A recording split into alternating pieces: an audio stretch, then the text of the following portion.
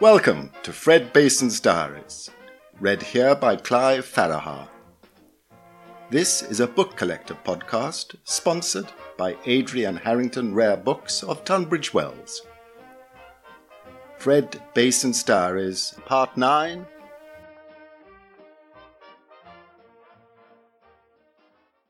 (1941).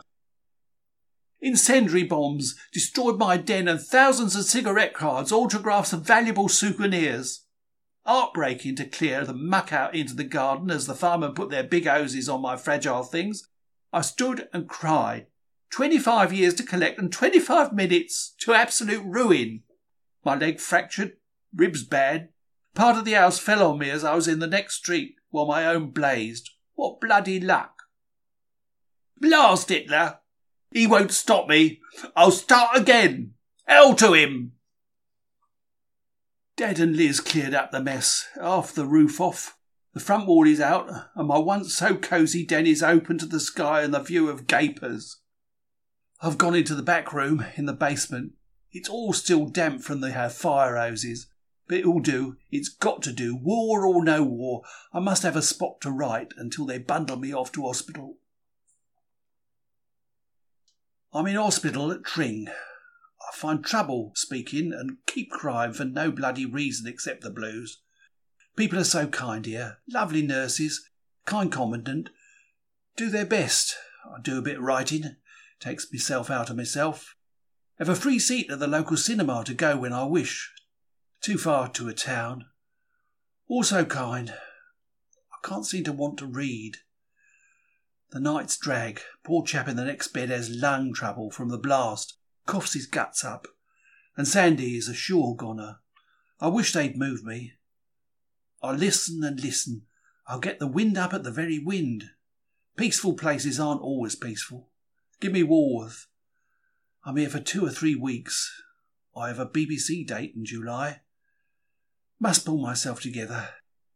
I've been invited to Friar's Bookshop in Aylesbury. Being taken there for an hour in a car. A broken bookman's holiday to a bookshop.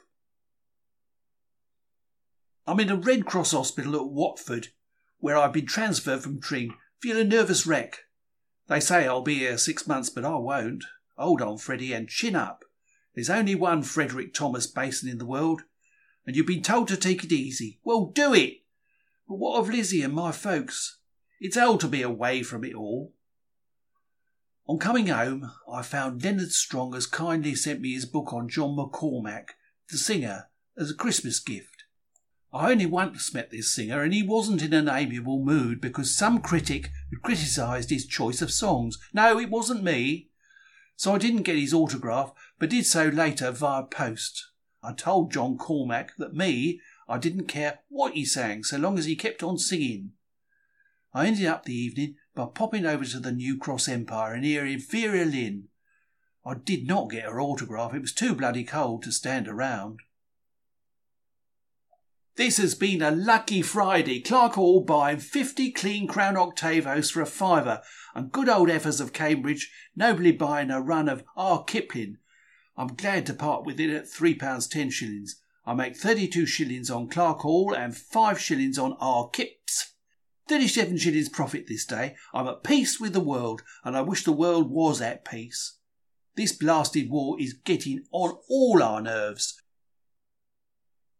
What the ick is Malibran? Agate wants a book on Malibran. Is it an horse?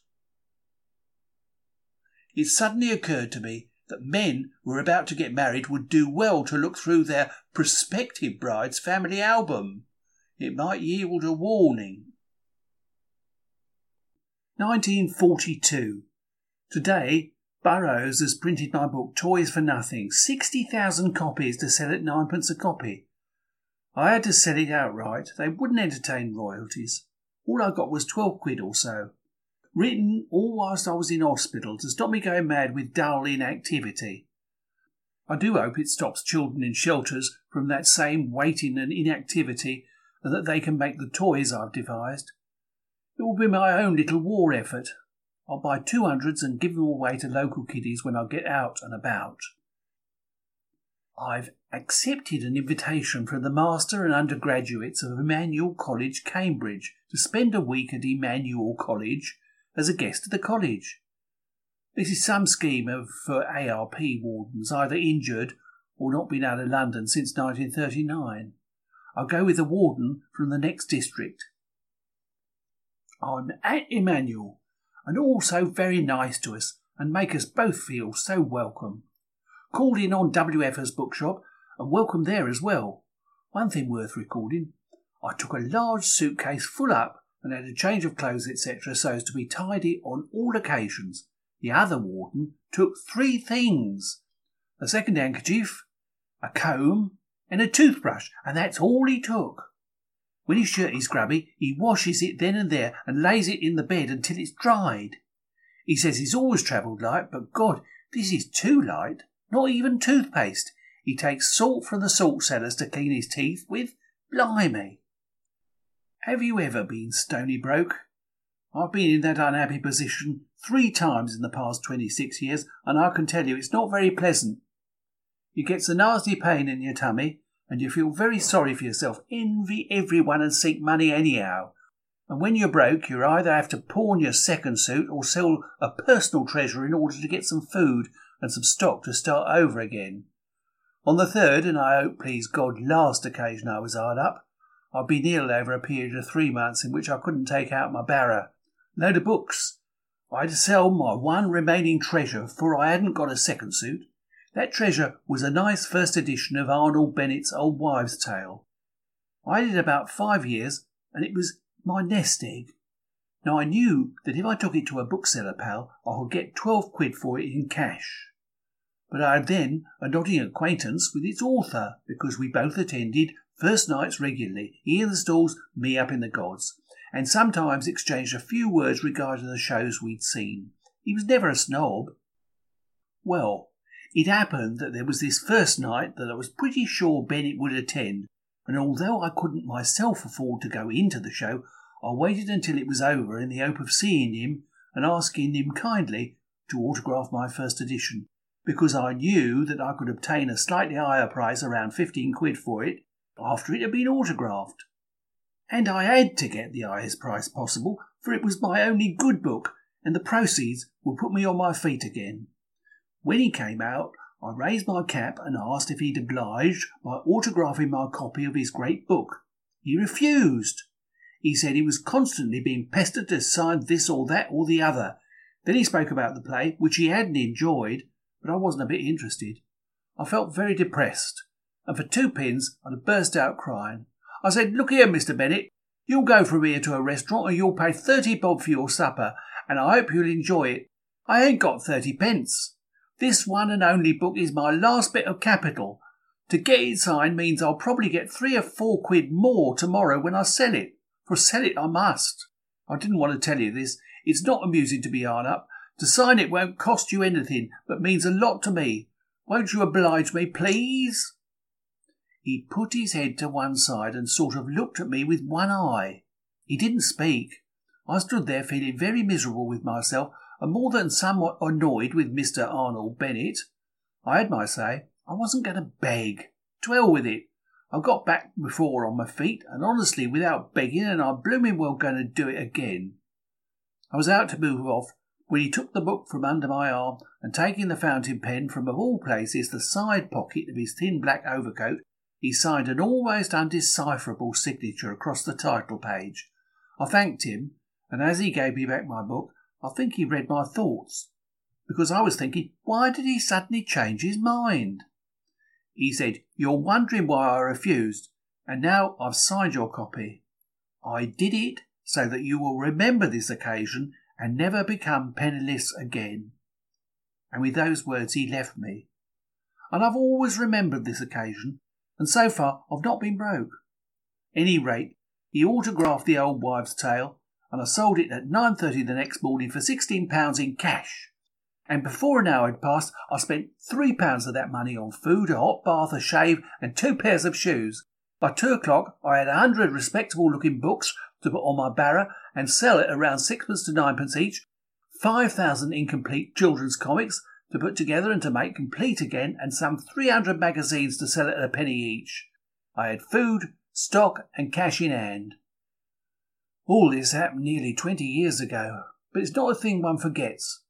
It served as an introduction to my meeting with Morm because I invested £6 of that £16 in some first editions of his. I did this because Arnold Bennett advised me to do so. This advice proved good because less than 6 weeks later I was introduced to an American dealer and resold them at £12. That was double my money. Now, when I met Morm, I told him all about the signed Old Wives' Tales and the advice Bennett had given me to buy a few Morm firsts and how profitable it had turned out. He said that it was characteristically kind of Bennett to have obliged me, and he laughed when I retold the moments of the suspense when Bennett changed his mind.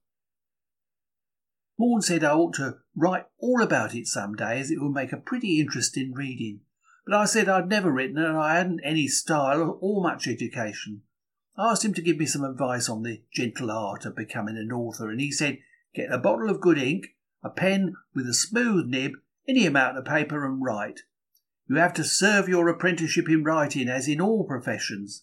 There's no easy road to success. You have to practice and practice until you feel you're writing readable stuff, and you'll very soon know. Let disinterested strangers read your work, and they'll tell you.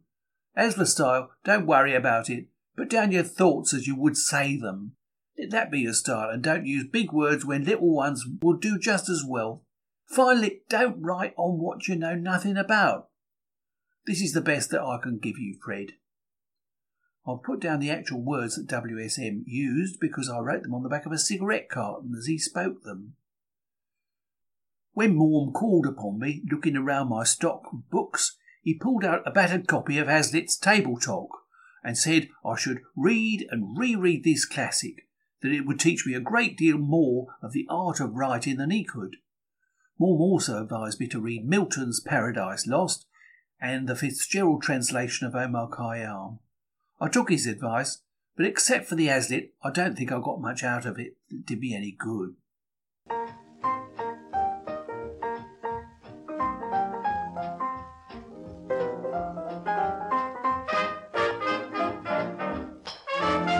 That was Clive Farragher, reading Part 9 of Fred Bason's Diaries, a book collector podcast. It was sponsored by Adrian Harrington Rare Books. If you enjoyed it, why not consider subscribing to The Book Collector, a quarterly journal in print and online for all those who take pleasure from books. Thebookcollector.co.uk has all the details.